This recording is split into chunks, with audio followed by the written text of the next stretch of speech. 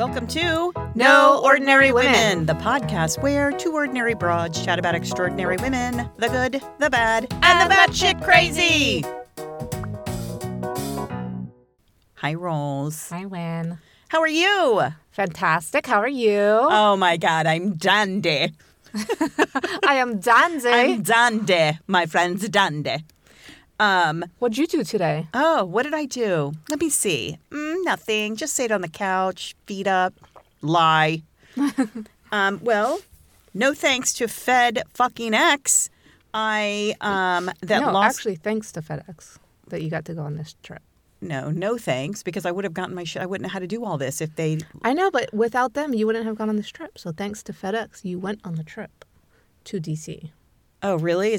Should I thank them for allowing me to go to D.C.? No, it's sarcastic, Lynn. Oh. Like, thanks to FedEx, I had to go to D.C. No thanks to FedEx.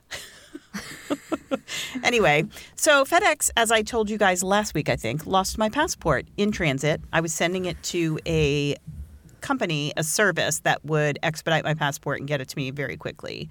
And it wasn't a scam, though, you guys. I promise. I know it was somebody that my dad used to work with. Anyway, so FedEx lost it. So then I had to go through the route of getting my passport in person, which meant waiting until 2 weeks before my flight and then calling at the minute the passport office opened and getting an appointment. So I leave for my trip on Friday to go to Austria, Germany, and Italy.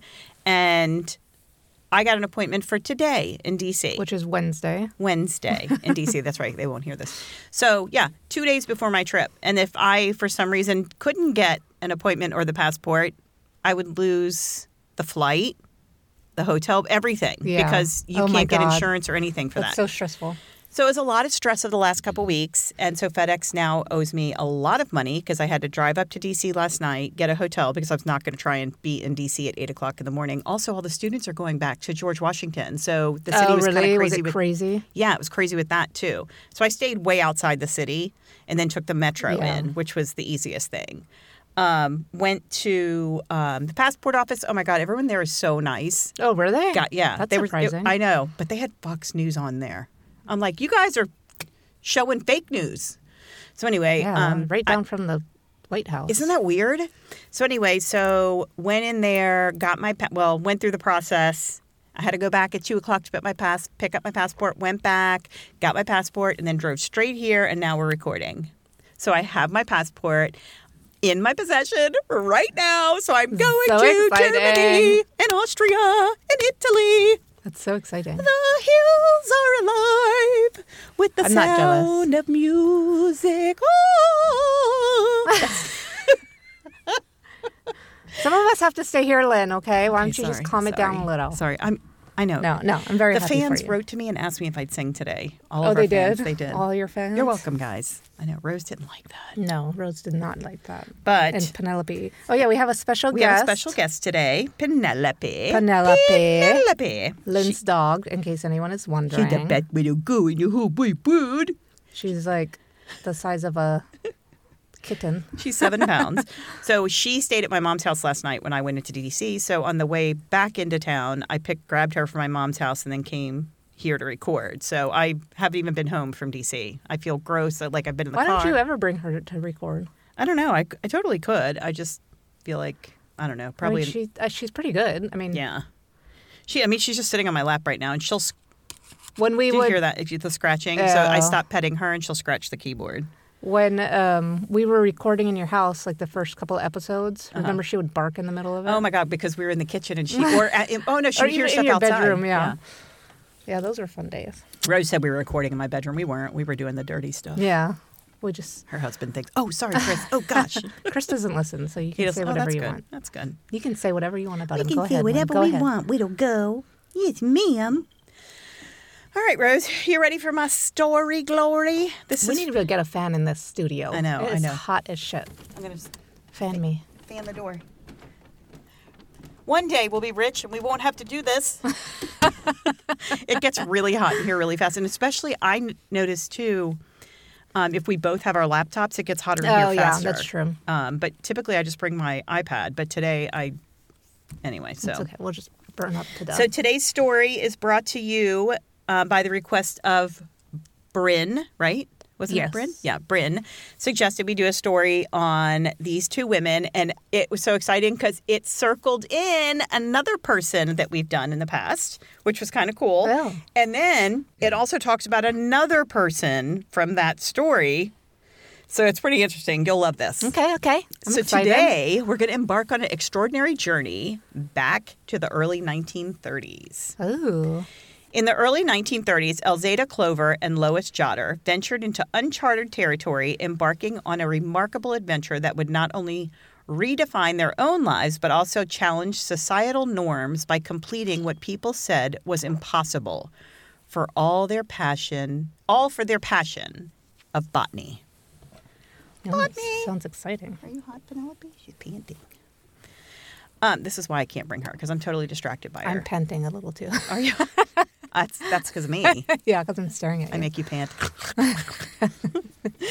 The journey was one of exploration, determination, and breaking down barriers as they set out to navigate the treacherous waters of the Colorado River and document the botany of the Grand Canyon. Ooh. Elzada Clover was born on April 9th, 1898. In Michigan. She developed an early fascination with plants and nature, which eventually led her to pursue a career in botany. She earned her bachelor degree in 1922 from the University of Michigan and went on to complete her master's degree there in 1923 and then later got her PhD. Throughout her academic journey, Elzada, why do I keep saying it wrong? I knew I was going to do this. I said, I don't need to because I heard, Oh, because you listened to the book? Yeah. Throughout her academic journey, Elzada displayed a remarkable decision to the study of plants and a keen interest in exploring the natural world. Before her journey on the Colorado River expedition, Elzada Clover established herself as a respected botanist by conducting fieldwork in various regions, gathering plant specimens, and contributing to the understanding of plant taxonomy. Her research interests primarily centered around the desert plant adaptations. She loved cactus. It was just so fascinated by cactus. So, a cactus can have, something I learned, one good rain. So you look like you're petting your cat, like you're an evil. I'm petting my cat. Like I'm petting my kitty. Rose can't see what I'm petting because my laptop's open. I can't see her at all. I just see her head moving. I'm not petting Penelope. I'm petting my kitty. I'm a sick bitch. You okay. are. You're disgusting. So one good rain on a cactus can make it live 2 years. Yeah, because it just sucks up all the water. Yeah, it's so cool. I already knew and then that. I learned that in third grade. Oh, come on, Rose. Stop bragging. I'm just kidding. I did What was learn I that doing at in some third grade, point. Penelope? Let's tell Aunt Rose what I was doing in third grade. We all know. In third grade, I was having my hair pulled and my Cigarettes. cheeks pulled by my teacher because she was mean and abusive. Oh, yeah, I forgot. So, brag. Go ahead, Well, brag some more. that's your parents' fault for sending you to Catholic school. True that. Talk to Mom. She does listen. She does listen. Yeah, I know. She's going to be like, what? She's going to call me as soon as she's done listening. Just kidding. I'll cut that out. Yeah, because just a little tidbit of information. She was listening to the Julia Child, and we were talking about falsies. And I was like, maybe it's lashes. And you were saying maybe I thought it's it was teeth. And my mom's like, why don't you ask me this stuff? Falsies were little things they put in their bra to make their boobs look bigger. And I was like, I don't know. I didn't think about asking you. I thought it was eyelashes. What would she have thought if you text her, Mom, what are falsies? She wouldn't have cared. She wouldn't have cared at all. But I just didn't even think to ask her. I mean, I was just like, I just thought they were eyelashes. I don't know. I know. We could have also Googled. I've never needed anything such a thing. I've never needed any such a thing. So I know, why would I right? even Yeah. assume that? Lynn doesn't need falsies. Yeah, right. So there was an area of expertise that would prove invaluable during the challenging journey through the Grand Canyon. During this time period, there weren't many women getting PhDs in anything, let alone a science field. So, for women to excel or do anything in a science field was impossible, Yeah. So women who were in this field were only able to... Oh, my God, Rose, this infuriated Oh my me. God, my ass is sweating. I'm already, right? Women who were in this field were only able to catalog plants they could have... Penelope's really fucking bored, y'all. She's... Oh my God. All right, you're going to have to get down. I don't know if the mic picked that up, but that was so funny. She totally yawned and made a noise. She's like, this is boring. She's like, let me out of this fucking place. Anyway, so women who were in this field were only able to catalog plants they could obtain on a leisurely walk. They were not allowed to do anything dangerous, anything treacherous. They couldn't hike or scale anything. They had it only on a leisurely walk. It was a rule. Like, it was an absolute That's so rule. weird. No adventures, no rough terrain, no camping, nothing. What the fuck? Because it's not acceptable for a lady, Rose. But Rose. how would they know where she got it? I guess they know, like, where the stuff grows. Based on the plan, I guess. I don't know. But that was just the rules. And people didn't push the rules as much then that they would now. People now would be like, fuck off, and they do it anyway. But I think back then, people just didn't push the rules. So Lois, okay. Lois Jotter was born on December 16th. I said 1900. I don't think that's right. Yeah, you said 1800, the other person. Oh, she was born. Yeah, that's right then. Okay, I'm going to back up. That's right. I feel like that was wrong. Lois Jotter was born December 16th, 1900 in Missouri. She was drawn to science from an early age and pursued her passion through higher education. She graduated from the University of Illinois in 1923 and subsequently earned a master's degree in plant psychology from the University of Michigan in 1925. Later on, she finished her PhD after the exhibition. Before her involvement in the Colorado River expedition, she was already making strides in the field of botany. She had previously worked in Yosemite as a National Park Service naturalist. She collaborated with Elzada. Damn it! I was so sure I'd get this right every time. She collaborated with Elzada and others on research projects focusing on topics like plant ecology and the adaptation of desert plants. Lois's expertise in plant physiology and her dedication to advancing science knowledge positioned her as a valuable member of the expedition team. Elzada, Clover, and Lois Jotter's paths crossed due to their shared passion for botany and their commitment to scientific exploration while at the University of Michigan. So Elzada had a doctorate in botany, and she was teaching at the University of Michigan. Michigan. Y'all, I'm so fucking tired. You look like you're wearing the heart of the ocean. I am. That's all I can think about when I look real. at you. It's real. It does look real. Yeah. I'm about her age, too. Look it. Megan gave this to me. If Megan listened, I'd be like, thanks, Megan. But she doesn't listen She doesn't listen either? She's a bitch. So only your mom listens? My mom. Joanne listens sometimes. Nobody in my family listens either. So I can great. talk shit about all of them. Yeah, we can talk shit about everybody. My mom listens. Except your mom. Brandon told me today that he listens, but I don't know if I believe him. So what should we say about Brandon to make him... Huh. How about those pictures that you sent me? Oh, my God. Brandon went on quite an adventurous camping trip this weekend, or last weekend.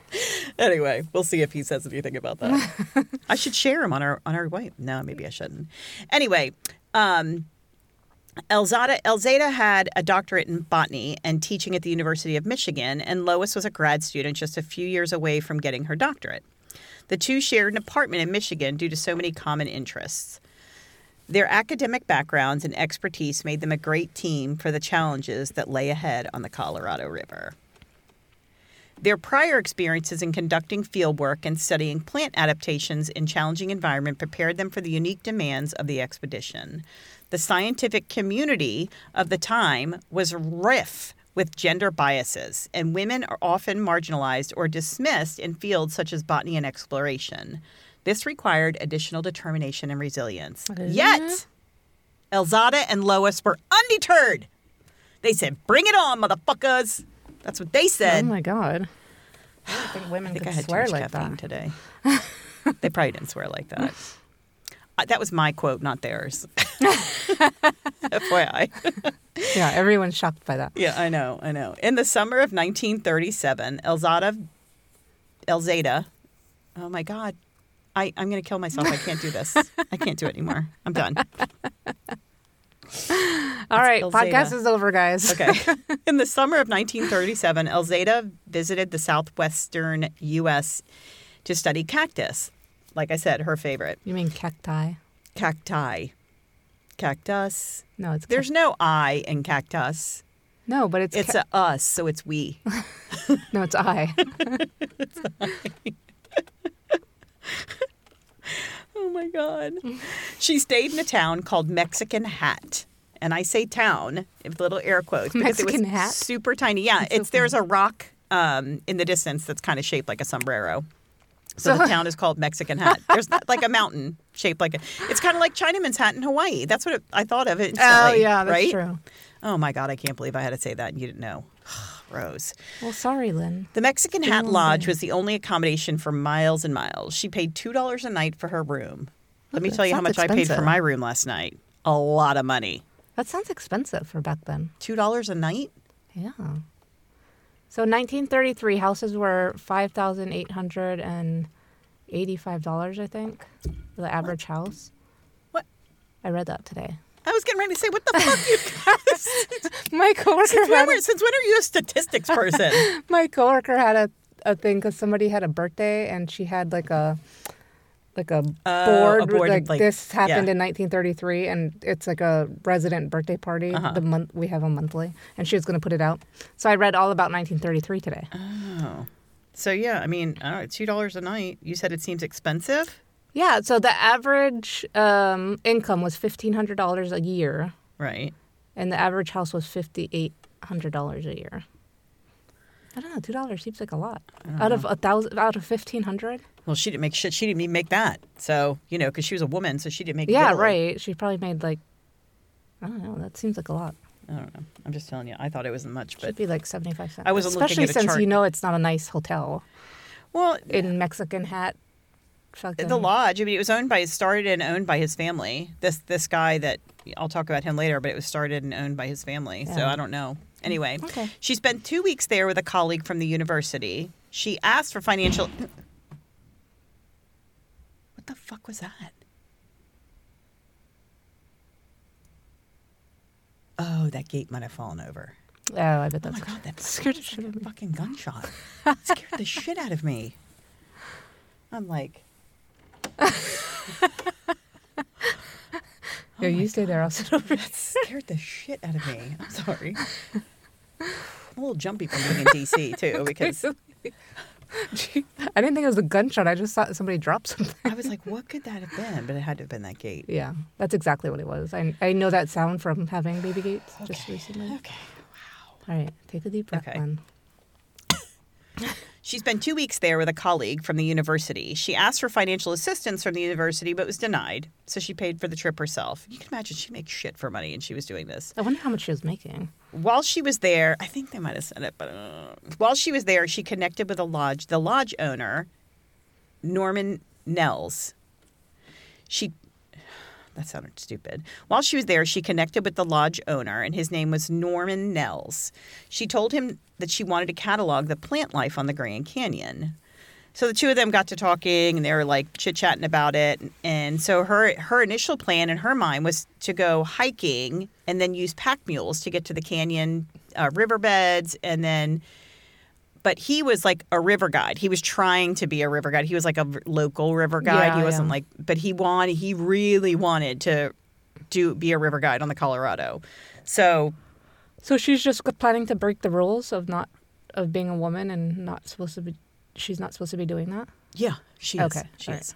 So it was Neville's, not Nellis. I don't know what the fuck I was doing. I left out a letter. Sorry. Anyway.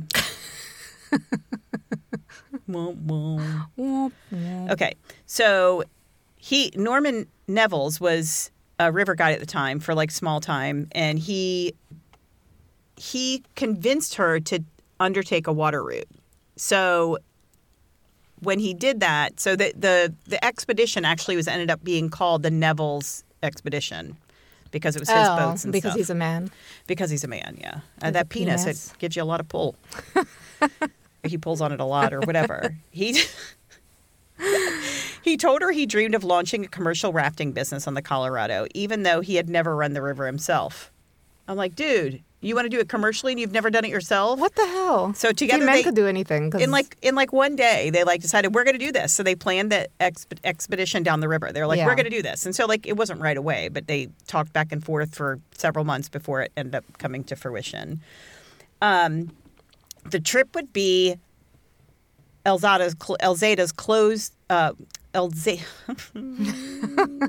The trip would be Elzada's way to make her mark. No one had done this before, and she was like, "I'm ready," because she just felt like it's the only way she could be like famous for what she was. Sorry to interrupt again. Were you allowed to do it if you were with a man? What the like if as a woman were you allowed to like go hiking and stuff for botany? No, it just said women were only. So men would have to go and get the difficult ones. The women were not allowed to get. At all. They weren't allowed to. So I guess she was like, "Fuck off! I'm doing it anyway." At this point, so the news of them planning this trip went viral, if you will, as viral as it could back then. The newspapers had little doubt that the hodgepodge crew would fail. They had little doubt that the hodgepodge crew would fail. That didn't make sense. Had little doubt. Yeah, it did. Yeah. The newspapers had little doubt the hodgepodge crew would fail, even perish on the river. Women like Clover and Jotter weren't sturdy enough, Rose, to survive the journey. Journalists wrote in papers across the country. They were really skinny. Yeah. Well, don't you think the one looks like Yana? Have you seen the pictures? Oh, my God. Doesn't she look just like Yana? She totally looks like Yana. I'm like, and she has the attitude, too, completely.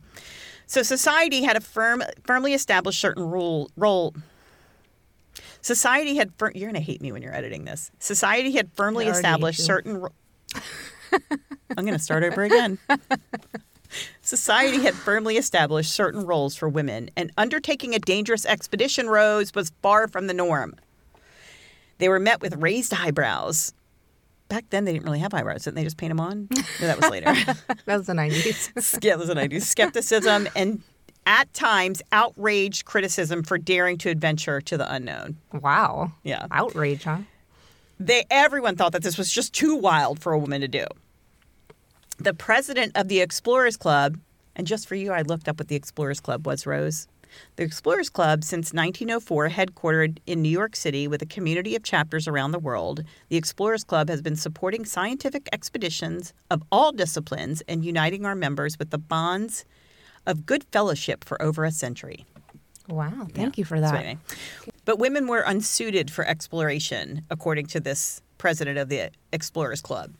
They were just unsuited for it. Oh, of course. Women could go, he said. Women could go with a husband or another male companion. Oh, as long as somebody with a penis was there. Right, to direct them with their penis. But not on their own because they were too sensitive, Rose. Oh, unable to stand the annoyances of an expedition. They deal with the annoyance of a man. I know. I mean, so you want them to deal with a man and be on an expedition? No. Instead of being, I think the women want to go on the expedition to get away from the man. Oh, yeah. I mean, and they're saying they have to go on the expedition and be with the man. With the, I see what you're saying. I mean, So he told Clover that she should bring a college-age boy and another woman to help. He reminded her that no woman has ever lived to make the trip all the way through. She said she'd rather die do something exciting than nothing at all. There you go, sister. I like that attitude. Reach! Anyway, she asked a 25-year-old zoologist to accompany them. He was hoping to catch and taxidermy birds of the Colorado, which is kind of cool. Oh. Yeah. She knew she needed to bring another woman so people wouldn't assume something inappropriate was going on with her and all these men. Oh, okay. So she knew she needed a woman she'd be able to get along with because this is close quarters, right? Yeah, right. And so since Lois had been her roommate and they got along well, she invited her. She also needed to figure out how to finance this trip. The women at this time made pennies on the dollar compared to men. She asked the university for a $400 grant. They gave her $300. Of course, if it was a man, they would have given him $500. Yeah, right. Or $1,000. And then Lois needed to borrow $200 from her dad to pay for her portion of the trip. She and her father decided not to tell the rest of the family just yet. Oh. When they did tell her mother and the rest of the family about the trip, 1 week later, The Saturday Evening Post put out a 7-page spread about the first person to ride the entire Colorado. He had found traces of people who had tried this but never made it. He said he only made it because he was so manly. Oh, yeah. That's what it takes. Lois admitted that her family this was dangerous, but they had most of the dangers covered. What's so funny is that Neville's had no experience. They had none of the dangers. Nobody's saying shit about him. Nobody knows what the fuck they're doing at all. And at least these women, they're like... They've probably, actually researched it. This guy's like, oh, I'm going out on the river. Yeah, I'm just going to get on my boat. And there was not even a boat designed for this back then. You think about it, they didn't have rubber rafts. Yeah, that's true. So what were they going on? Like a wooden... He built wooden boats to navigate through the river. They had 3 boats. So how does that work? Because when I float down the river, when I went floating with the kids, some parts of your ass gets stuck on the rock. Yeah, well, the Colorado, I'm sure there are places like that, but maybe back then it wasn't because there wasn't as many dams and stuff. So I don't know if it definitely flowed differently than it does now because there wasn't dams. You're probably right. The Hoover Dam had just been built. And they used to take ships down the rivers. Not the Colorado. But I was like, I guess they still do that. Never mind. Yeah, but the Mississippi and stuff. It's really weird when you go, when I've been to the Mississippi, because it's right near Sherry's house. It's their town is on it. And you see, you're like, oh, I just passed Mississippi. And it's it's a river and it's huge. It's like the width of 29 side to side, maybe 2 of those. Yeah, right? So it's not, you can see the other bank and there's ships ginormous cargo ships. So I wonder how deep. It must be so deep. It's so weird in my brain. I can't wrap my brain around a ship that big in a river. That's why it was so hard for them in the to ocean. Cross. When, in the old Western movies, when they try to cross the Mississippi, it'd be impossible to find a spot. Well, it's huge and it's super dangerous. The currents in it are insane. Yeah. There's really weird currents that go there was... My girlfriend's daughter was dating a boy. You have a girlfriend? I have a girlfriend. My bestie. She lives in Illinois, and her daughter was dating a guy that was out on a boat with some of his friends on the Mississippi fishing, and they were short a life jacket, and the boat. I don't know if the water was rough or if a boat came through and created a wake. I can't remember what happened. I think the water was rough that day. And their boat capsized, and one kid drowned, and he was the one that owned the boat. He had given his life jacket to the other kid because he's like, I don't need it. Yeah. And then they had the dog on the boat. It was just a little John boat on the fucking Mississippi. Could you imagine being in a John boat? It's like you standing next to the Empire State Building and being like, hey. It's just crazy. They're in a John boat on the Mississippi, and they capsized. The dog kept going under trying to find the boy. Oh, no. And he drowned. They found him miles up the river. But they got pulled to safety by a cargo ship going by. So I don't understand how... Because you can't make it to the side. The current's too bad. How come people drown when they... if you know how to swim, is it just because the currents are so bad? The currents just pull you under? The water was really rough that day, if I'm not mistaken. And the currents are horrendous. Okay. They'll just take you. It's the worst undertow you can imagine. Because the currents are... They don't run right on the surface as much as they run underneath or something. I don't understand it, but Sherry said it's super dangerous. Interesting. So when Ashley came to visit me, and I said we're going to go ride the river in the kayak. Yeah. She was like, just don't tell my dad. And I'm like, why? And she's like, I'm not allowed on the river. And I was like, oh, girl, I was like, wait, what do you mean? She goes, we're not allowed on the river at all. And I was like, oh, really? Really? And she was like, yeah. And so she's like, it's the Mississippi's dangerous. I'm like, oh, girl, this is nothing like this. We're not going on the Mississippi. No, this is the Rivanna. It's like a drainage ditch, a little bit bigger. It's not a drainage ditch. It's so different than the Mississippi. Well, that's what she was thinking, the Mississippi. Yeah. So anyway, okay. So the Colorado River expedition was not only a pivotal moment in their lives, but also a culmination of their years of dedication and scientific discovery. They both knew their journey through the Grand Canyon would go on to cement their names in history as pioneers in both exploration and botany. I love that word. Botany. I like saying it. I feel like botany. If I had more kids, I'd name them botany, botany, botany. You'd name them all that? Botany. 3 different ones? Yeah, one would be botany, the other would be botany, and the other one would be botany. Oh, botany. Hey, botany. Botany. Okay. This challenged the norms and leaving them enduring a legacy for generations to come. So indigenous folks had been living there and riding these rivers forever. Yeah, right. Right? So... Women and men. Yes. That's... So... But for the white folks, this place was like the last secret no one had cracked in the United States. Like, it was...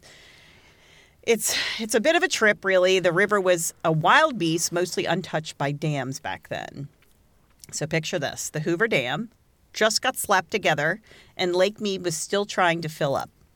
No Glen Canyon Dam in the picture yet. The water was like, yeah, I'm going to do my thing. So before Elzada and Lois, there was a bunch of other non-indigenous men who tried their luck on the river. So I think I talk about this later, but I want to bring it up again. So when after the trip, Elzada said, you know, like people like, you're the first woman, how do you feel? And she was very clear and very specific on saying, I'm the first white woman to do it. I know there has to be other indigenous women who have done this. There's just no record of it. Right. But I am definitely the first white woman, but there is. But wasn't Lois with her? Well, no, they were. Not her, but they were, yeah. So that's like you being like, yeah, I'm the first woman to podcast. And I'd be like, bitch. Well, we're both podcasting. But I started because I go welcome too, so I'm the first one. Got you there. So we're talking about a dozen between. Oh no, I'm sorry. We're talking about a dozen between 18. Fuck me. We're talking about a dozen or so between 1869 and 1938. Non-indigenous men trying to get down this river. Oh, they were all about that exploration game. In 1869, John Wesley Powell, the first non-native to successfully run the river, nearly starved to death. In 1889, 3 drowned on a trip. The survivors of that trip were scurrying to the top of the rim and nearly died during a landslide. On top of the rim? Then in 1920, at the top of the rim, they were getting a rim job. Then in 1928, Bessie and Glenn Hyde's boat was found completely intact, but they were nowhere to be found. That's the people from your story? That was Bessie and Glenn. Remember? Did they die there? Well, remember, they were missing. They never found them. So I'm going to talk about that in a little bit, but I just thought that was really funny because I was like, weird. Wait, why does that sound familiar? Yep. Interesting. So in the story, well, we'll talk about it in a minute. Many drowned just trying to cross the river, got trapped between capsized boats, etc. There was heat stroke, hypothermia, exhaustion, wrong step and fell off a cliff, struck by lightning, crushed by a rock. A camp was found midway down a canyon, a gold watch hanging on a tent pole, tents all intact, a loaf of bread in a Dutch oven over a fire that was out, and the people gone without a trace, just nowhere to be found. What the fuck? This was just like, this is all the stuff that... a bear ate them? Maybe. Or they fell in the river, like one fell in, the other one tried to save them or whatever, and then they just died. In 1933, at Snake Gulch Trail, a rattler struck at a man. The snake missed him, but he died anyway of a heart attack on the spot. That would be me. 100% be yes. me. I would be like, I'm dead. For sure. Absolutely. Needless to say, so that was all in the article that came out in the Saturday Post. Okay. Right after she told her family, like a week later. Because, you know, her mom called the newspaper and was like, you need to write an article. So I don't want my daughter to go on this. So a week after Lois told her family, that article came out with all those statistics, and her family was freaking out. They were terrorized by the idea of her going. She had to censor what she was writing to the family while on the trip as to not freak them out even more. Her father warned her that she would come back a different person. The river would change her. The 2 women were very ready for the trip, arranging and rearranging their supplies. They were overexcited about their plants they had not seen anywhere else in the world. The student newspaper, the Michigan Daily, printed on the front page, faculty women to face danger in a stormy Colorado for science. Can you imagine being excited by plants? Like, I'm not a plant person at all. I mean, I do like watching. During the pandemic, I planted some seeds, and I went out. at least 3 times a day to see them growing because it was like the only thing that brought me joy. I was so excited. And I could have dropped my kids off with you during a plant. Or is that a plant? But that's otherwise I'm just like, yeah, that's good. Like I do like when the grass like when we plant grass and it grows, but I'm not like, I don't know, I'm just not a plant person. The student paper of the Michigan Daily printed on the front page, faculty women to face danger in stormy Colorado for science. The final paragraph of the article said, despite doubts over the adventure, they assured questions that there's no danger in a carefully planned expedition. Bullshit. Yeah, right. The Ann Arbor News picked up the story as well. So Buzz Holstrom, who had run the river a year earlier, said, women have no place on this world, in the world. I'm sorry.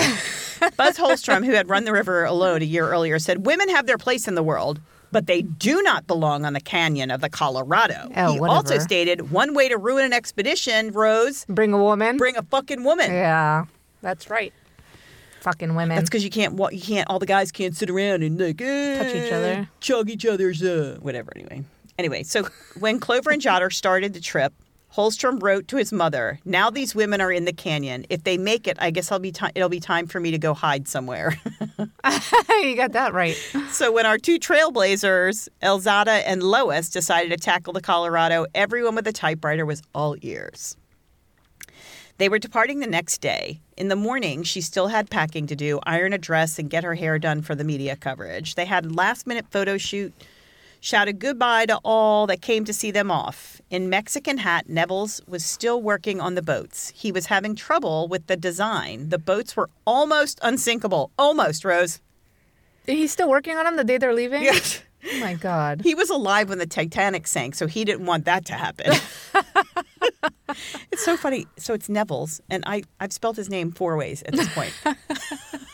I just realized this. So on the boats, like I said before, was Neville's Expedition painted on the white boats because he wanted the advertisement. Was it different spelling on each boat? Probably. He probably forgot how to spell his name. So imagine this. They were going to be the first non-Indigenous women to ride those waves. If they didn't end up as fish food. The newspapers were eating that story up. There was currently no documented case of a woman successfully traveling down the Colorado River before 1938. That year, Dr. Elzada, Clover, and graduate student Lois Jotter were the first women to make the trip. The last woman who attempted the Colorado River, Bessie Hyde, in 1928, who disappeared with her husband on their honeymoon trip and was never found again. This was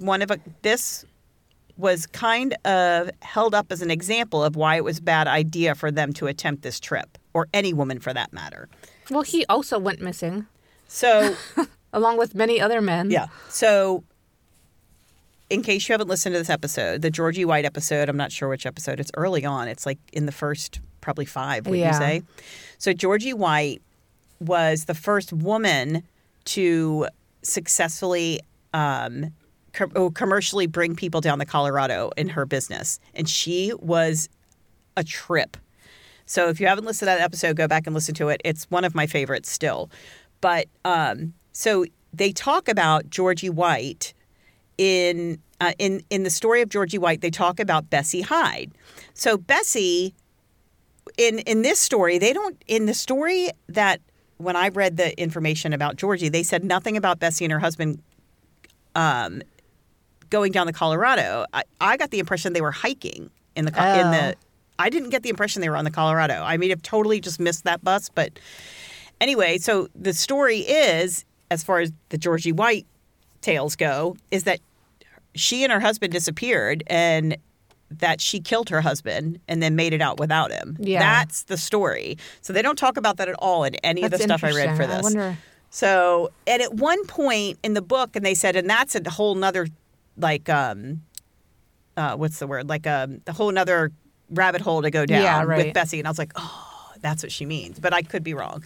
But so it's thought that Bessie Hyde killed her husband, threw him overboard, did whatever the fuck she did, and then got away and then hiked out by herself and then changed her name to Georgie White and then lived the rest of her life. Oh, that's right. I remember now. Because they found her, Bessie, and they found they found her marriage certificate in Georgie White's dresser when she died. Like, why would she have that? Yeah, right, yeah. And wasn't there a picture? There's something else. I thought there was something else that made them. No, she had said on a couple of the kayaking trips, on the river trips, that she was like, I might have been, she was alluding to it. But she was a big storyteller. Yeah, right. But why would she have their marriage license? And so people say that know her, that absolutely not, she was not her, one. Two, they also say that she's the kind of person that would have had that in there just to fuck with people after she died. Well, how would she have gotten it? Right. That's my thought. How would she get her hands on it? I don't know. Anyway, so... Unless she happened to be, one of the people that found the camp? No, they didn't find the camp. So her boat was found. Their boat was found completely intact. Her diary was in there. There was, they stuff... wouldn't have had their marriage license on the boat. No, it wouldn't have been on the boat. So she would have had to go to, her house and get it? I don't know. That's really weird. But this is way before her time, though. Yeah. No, it wasn't way before her time, because it could have been her. So it wasn't way before her time, but it was before the time that she was down at I don't know. Anyway, so that's the whole connection. And when I read that about Bessie Hyde, I was like, wait, what? So I thought it was very cool. So like I said, if you haven't listened to that episode, go back and listen to the Georgie White episode. It's freaking awesome. So the journey itself was a test of their physical and mental fortitude. Rafting the Colorado River required not only technical expertise, but also sheer courage. Lois actually packed up all her stuff before she left, just in case she didn't make it back. Her whole apartment was packed up. Oh, that's smart. So I guess they secretly did worry that they might not come back. But on the outside, to their family and press, they acted like everything was going to be fine. No worries. We've got it. We got maps. We got better boats. Norm Nevels is a pro. The fuck you is. He's not a pro. He's a faker. But honestly, those were all fibs, because they had no idea, gloating that they had it in the bag, but they definitely didn't think they did. So Nevels had never done this trip before, and the boats were untested. Just, oh my God. He made a design, asked some people to design, and winging a prayer, hope they would work. Excuse me. Tots and pears. Elzada and Lois. Pears. What? Tots and pears. Tots and pears, yeah. Elzada and Lois really wanted to grab this chance and collect plants, even though they knew there was a lot of risks and a lot of tough times. Unlike contemporary expeditions that have access to advanced equipment, technology, Elzada and Lois embarked on their journey with relatively basic gear. I would say less than basic. They navigated the river using traditional rafts. They say rafts, and I'm like, no. When you tell me raft, I think like a rubber boat, right? Yeah. No, they were wooden fucking boats. And equipment that required manual effort, adding an extra layer of physical challenge to their adventure. They kicked off in Green River, Utah, and had a couple of smooth days floating down that part of the river. They were probably like, this is so much fun. It's nice. Then they got to the Colorado. So beautiful. With these big-ass canyons. Cataract Canyon, which Caitlin talked about that. That's like an intense set of rapids. Glen Canyon, which is under Lake Powell now but wasn't then, and the Grand Canyon. Elzada, Clover, and Lois Jotter were not alone in their endeavor. Their companions on the trip included two boatmen, a photographer and the zoologist. So there was Nevels, a photographer, two boatmen, the zoologist, and them. So their companions, not only instrumental in assessing with practical aspects of the expedition, but also in providing emotional support and camaraderie. That's a brave photographer. Yeah. Sharing the challenges and triumph of the journey with people of different areas and livelihoods kept things interesting. There were 6 of them on this venture. See, I said 7. There was 2 guys, Nevels, photographer, zoologist. Maybe the one guy, I don't know, that's weird because it says 6, but I think there were 7. Anyway, no, it was 6. I don't know where I screwed up. What about the 2 of them? Anyway, the plan was for 3 guys to handle the rowing boat stuff while the ladies grabbed the plants. But that plan went out the window fast. They realized everyone needed to help with the boats. So the ladies hardly had any time to collect plants. They'd be up before sunrise and working after sunset to gather plants. So once they stopped, they would the 2 women would like climb up rocks and get into crevices and stuff and get these amazing cactuses and stuff that were growing in stuff they'd never seen in their lives. Like in the way it grows only on the west side of a rock in a crevice. And then this one only grows like in an east side of a rock with a crevice and up high or down low, just depending. It's really kind of cool. So they stopped every night? I guess, yeah, it seemed like it. And then that's when they would do their exploring. Okay. So plus they had to cook, the women had to cook for the whole crew. It's like nobody talked about this beforehand. It was just assumed that the women would do the cooking. So they were crazy busy and totally worn out. Of course, the women have to do the cooking. But yeah, they probably came back to the camp at like 11 and the guys are like, well, what are you going to make for dinner? And they say now it's very, it's well stated who's doing the cooking on these trips or if they're going to divide it up or whatever. Yeah. I need to ask Caitlin about that. On the first day of the Colorado River, they stopped at the first rapid to figure out the best way to get through it. But, oops, one of the boats got loose because it wasn't tied properly. Oh, no. The food was divided between the three boats evenly, so losing one boat meant big trouble. That's a lot of food. No. So Lois dashed to the shore and hopped into another boat with Don Harris, with one of the boatmen, to chase after it. While he rowed the boat, she was using a coffee can to scoop water out of the boat that was coming in from the rapids. She got cuts all over her hands from the sharp edges of the cans. They ended up going about 4 miles through 7 major rapids without scouting ahead. Harris and Jotter had never tackled rapids before. It was like this super long rapid with high water all the way. They spot the boat, and Harris decides he'll hoof it back to let everyone know things are fine. So they got the boat, they pulled it up on the shore, and then he walked back the 4 miles, and she just sat there. He left Lois there. She spends the first night by herself in the Colorado River. You'd expect her to be scared, right? Like, I would have been fucking terrified. But she was like, nope, just chilling out, listening to She's probably looking at all the plants. Yeah, I mean, my God. So the two women had to paddle through tumultuous waters, brave hazardous conditions, and face the constant threat of danger.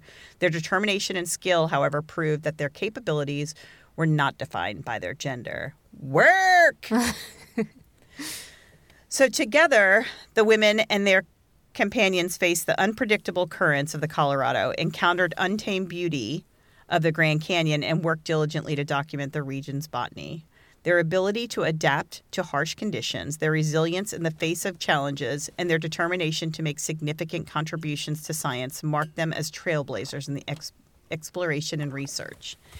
Amidst what can I say that word? Amidst the changes, their resilience shone through. They diligently documented plant life along the riverbanks, capturing a wealth of botanical knowledge that would later contribute significantly to the understanding of the Grand Canyon's ecosystem. So it's all about like the plants are growing high, why were they growing higher? Why were the ones growing lower? It was so cool.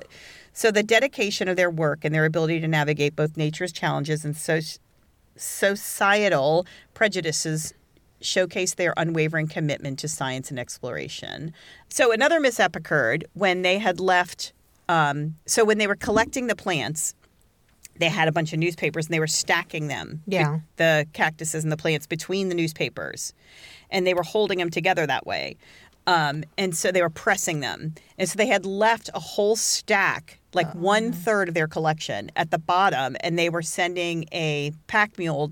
Somebody was supposed to be coming down with a pack mule to get them and bring them back up. I guess she had prearranged a designation, like a place for this. Well, once they finished the trip, I'll tell you this now because, anyway, once they finished the trip, they were gone. Like, nobody had gone and gotten them or anything like that. They were missing 1/3. And so they thought that Neville's did it to sabotage them so he would be the most famous one and not them. Yeah. But it's like 1/3 of the plants they had collected. Yeah. So anyway, I'll talk more about that in a minute. So I have a quick question, and I don't know. So if somebody's able to go on a pack mule and walk to where they are, why do they need to be on the river? You can't get a pack mule down to a lot of the places. Oh, so they're leaving it in like a certain spot. So there was like a certain spot on the river, I guess, that they could. Right, like maybe there was like a certain trail or something there. So navigating the Colorado River demanded physical exertion, which meant that the proper nutrition was crucial. They carefully planned their meals to ensure they had enough energy to tackle the rapids and rugged terrain. Their diet consisted of non-perishable foods such as canned goods, dried fruits, nuts, preserved meats. These compact and durable food items would sustain them throughout the journey. Considering the time period and the remote nature of the Grand Canyon, their meals were basic yet nourishing, providing necessary sustenance for the physical exertions. Sleeping arrangements during the journey were undoubtedly challenging. Elzada and Lois had to make do with the limited resources available to them. As they rafted down the river, they camped along the riverbanks each night, setting up a makeshift camp involving pitching tents, creating basic shelters, and using whatever materials were at hand. So back at this point, there were sandbars throughout the river, and people camped on those a lot, but those started going away as the dams got built up and stuff like that. So, but that's where a lot of people camped. Yeah, cool. And I've seen those in some of Caitlin's pictures. Given the rugged and unpredictable environment of the Grand Canyon, their sleeping arrangements might have been far from luxurious. Yeah, I can't imagine. They slept on sleeping bags, simple bedding materials, finding rest amidst the sounds of flowing rivers and the surrounding wilderness. I can't imagine doing that now, let alone in 1930s. No, ma'am. Mm-mm. Caitlin loved it. I don't think I could do it. No. During their expedition, the women discovered a spring in the Grand Canyon. They called it Clover Spring in honor of Elzada. Oh. Isn't that neat? This naming not only acknowledged her contributions to botany and the expedition, but also left a physical mark on the landscape that continues to bear her name. So, the Georgie White, there's a rapid named after her right when you first go in, so it's kind of cool. So Clover and Jotter were not only explorers, but meticulous scientists. Throughout their journey, they collected numerous plant specimens from the Grand Canyon's diverse ecosystem. These specimens contributed significantly to the herbarium collection at Brigham Young University and other institutions, becoming valuable resources for botanical research. Clover wrote in her journal, "This part of the West is inaccessible because of a complete lack of roads and trails. It has never been explored botanically, and for that reason, everything collected will be of interest." Beyond collecting plant specimens, Elzada and Lois also documented their journey through photographs and artwork. Their visual records provide a unique window to the landscape, conditions, and camaraderie of their expedition. These visual elements and depth add personal connection to the remarkable story. The expedition's success was a testament to the collaboration and dedication of the entire group. In early August, the team made it to their destination, Lake Mead, Arizona. Clover and Jotter had identified more than 50 species of plants along the river, including 4 new species. And together, the team traversed more than 660 miles over the course of 45 days. Whew. That is a lot. That is a lot. The trip took over 43 days as they traveled and through challenging waters and treacherous terrain. Jotter wrote of their time in the canyon. "We collected furiously," Clover wrote. "It was a part of the day's work to make a flying leap for shore, to climb steep cliffs after plants, and to get photographs. By the end of the trip, Clover and Jotter had identified 5 different plant zones and over 50 species. They also found 4 previously unidentified species. The trip was for the science, but they also made history while they were at it. Clover was stubborn. She was determined." The women's journey yielded not only immediate insight, but also lasting legacy in the world of botany. In addition to scientific documentation, both women also recorded personal reflections in their journey. They had journals, and those were the woman who wrote the book about them that I listened to. She had their journals. Oh, that's cool. So that must have been pretty interesting. Yeah. So Clover said, "It's a great river with 100 personalities." She said she felt a little guilty enjoying the river so much when so many others had not made it through alive. And she was talking about specifically talking about Bessie in this. Oh. These writings provide insights to their thoughts, emotions, and the challenges they faced. They offer a more intimate perspective on the expedition beyond the scientific aspects. They had a hard time with the preservation of the flowers. They were very damaged at the end of the trip, and it was nearly impossible to keep them dry. Penelope, what are you doing? What are you doing, sis?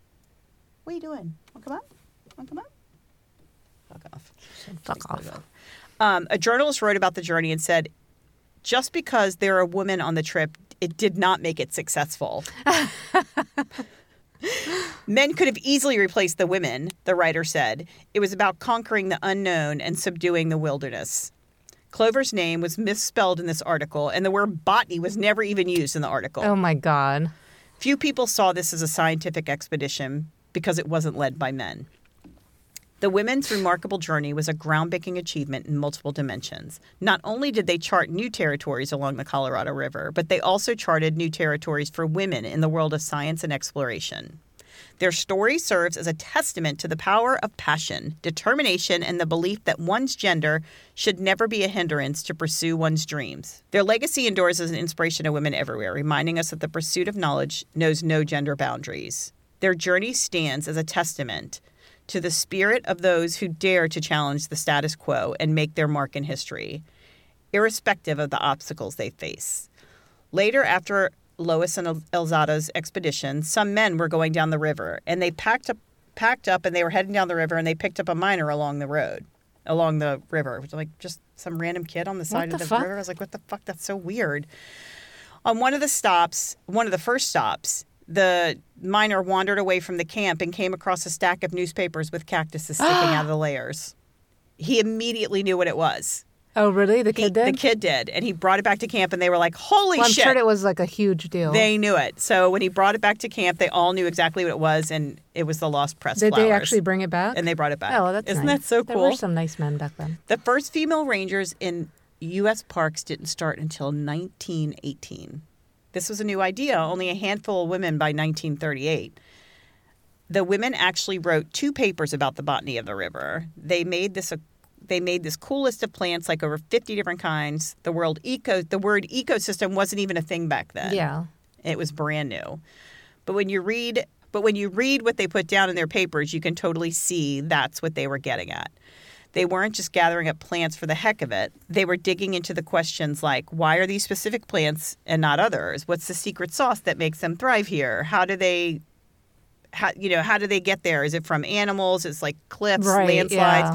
Like, did like a bird like eat a seed and like poop it out somewhere? It's just like all these different things.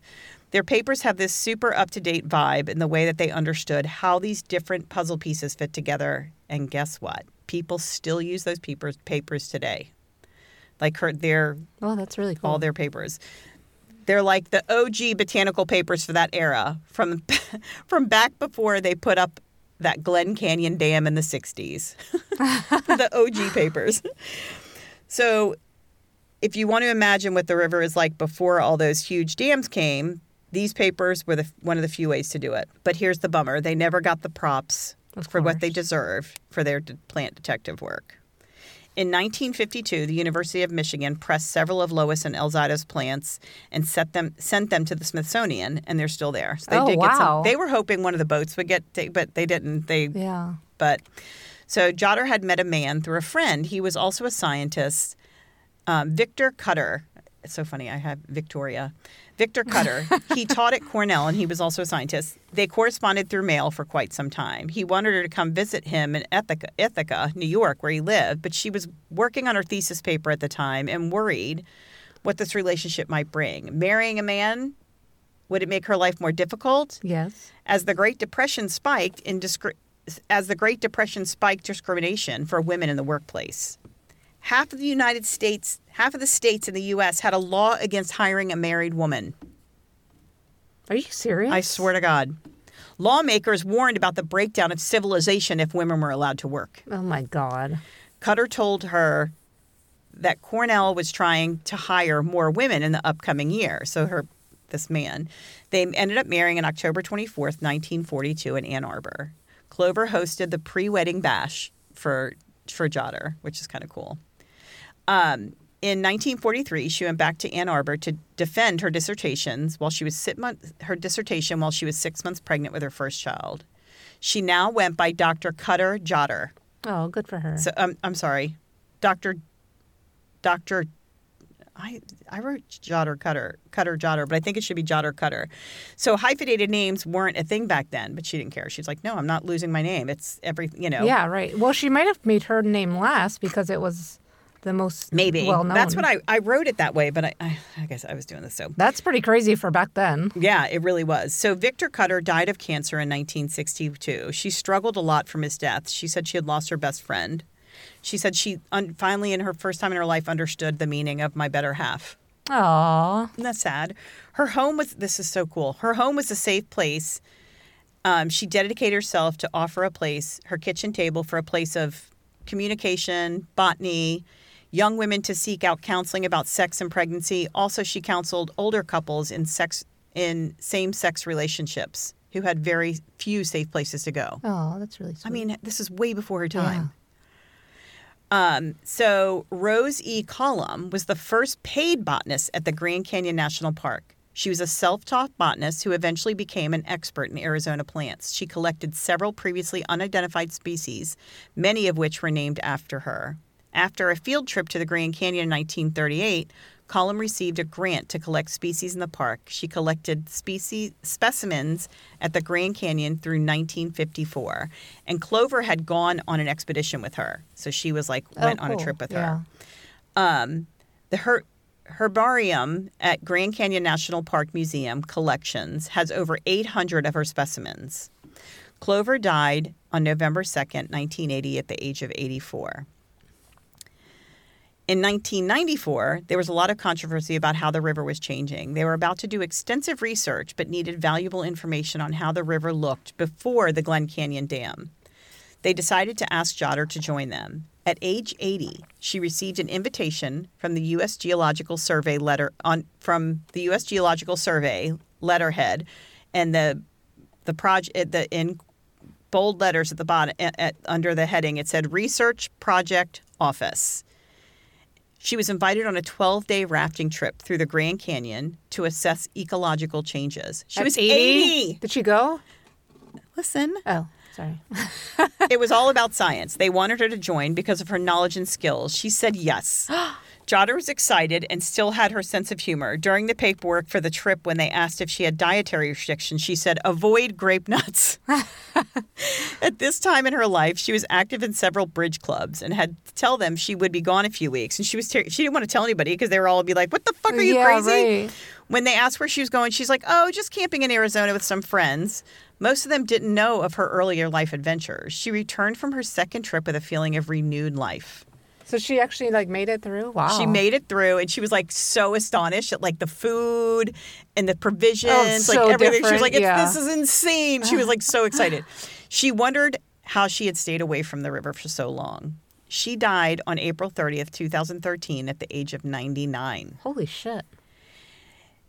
In the U.S., half of the Bachelor of Science degrees go to women. Yet these women go on to only earn 74% of what men earn. In another recent study, it will take another 2 decades before men and women publish papers at the same rates.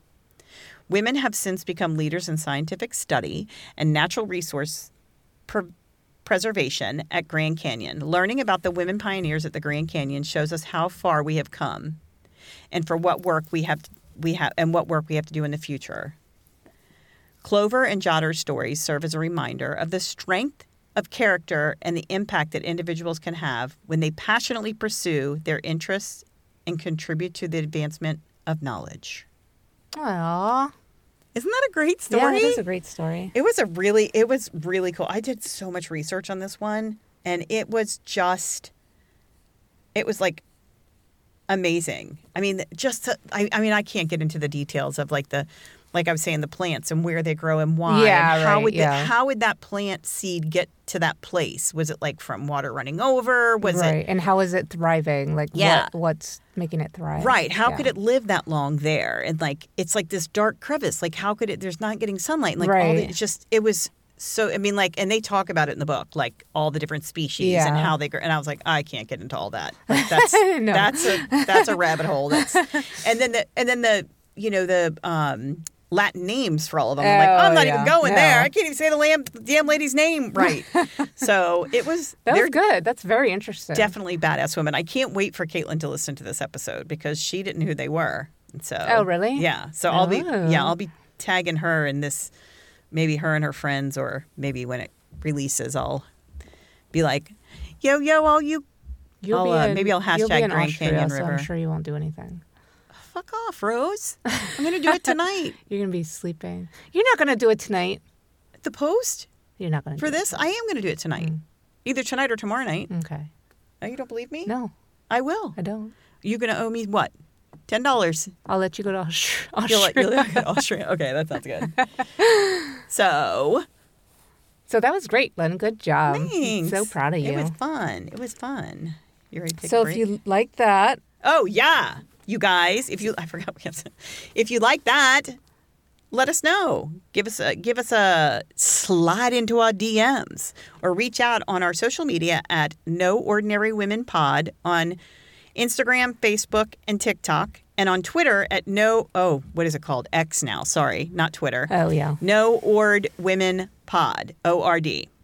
And then you can always email us at noordinarywomenpod@gmail.com too.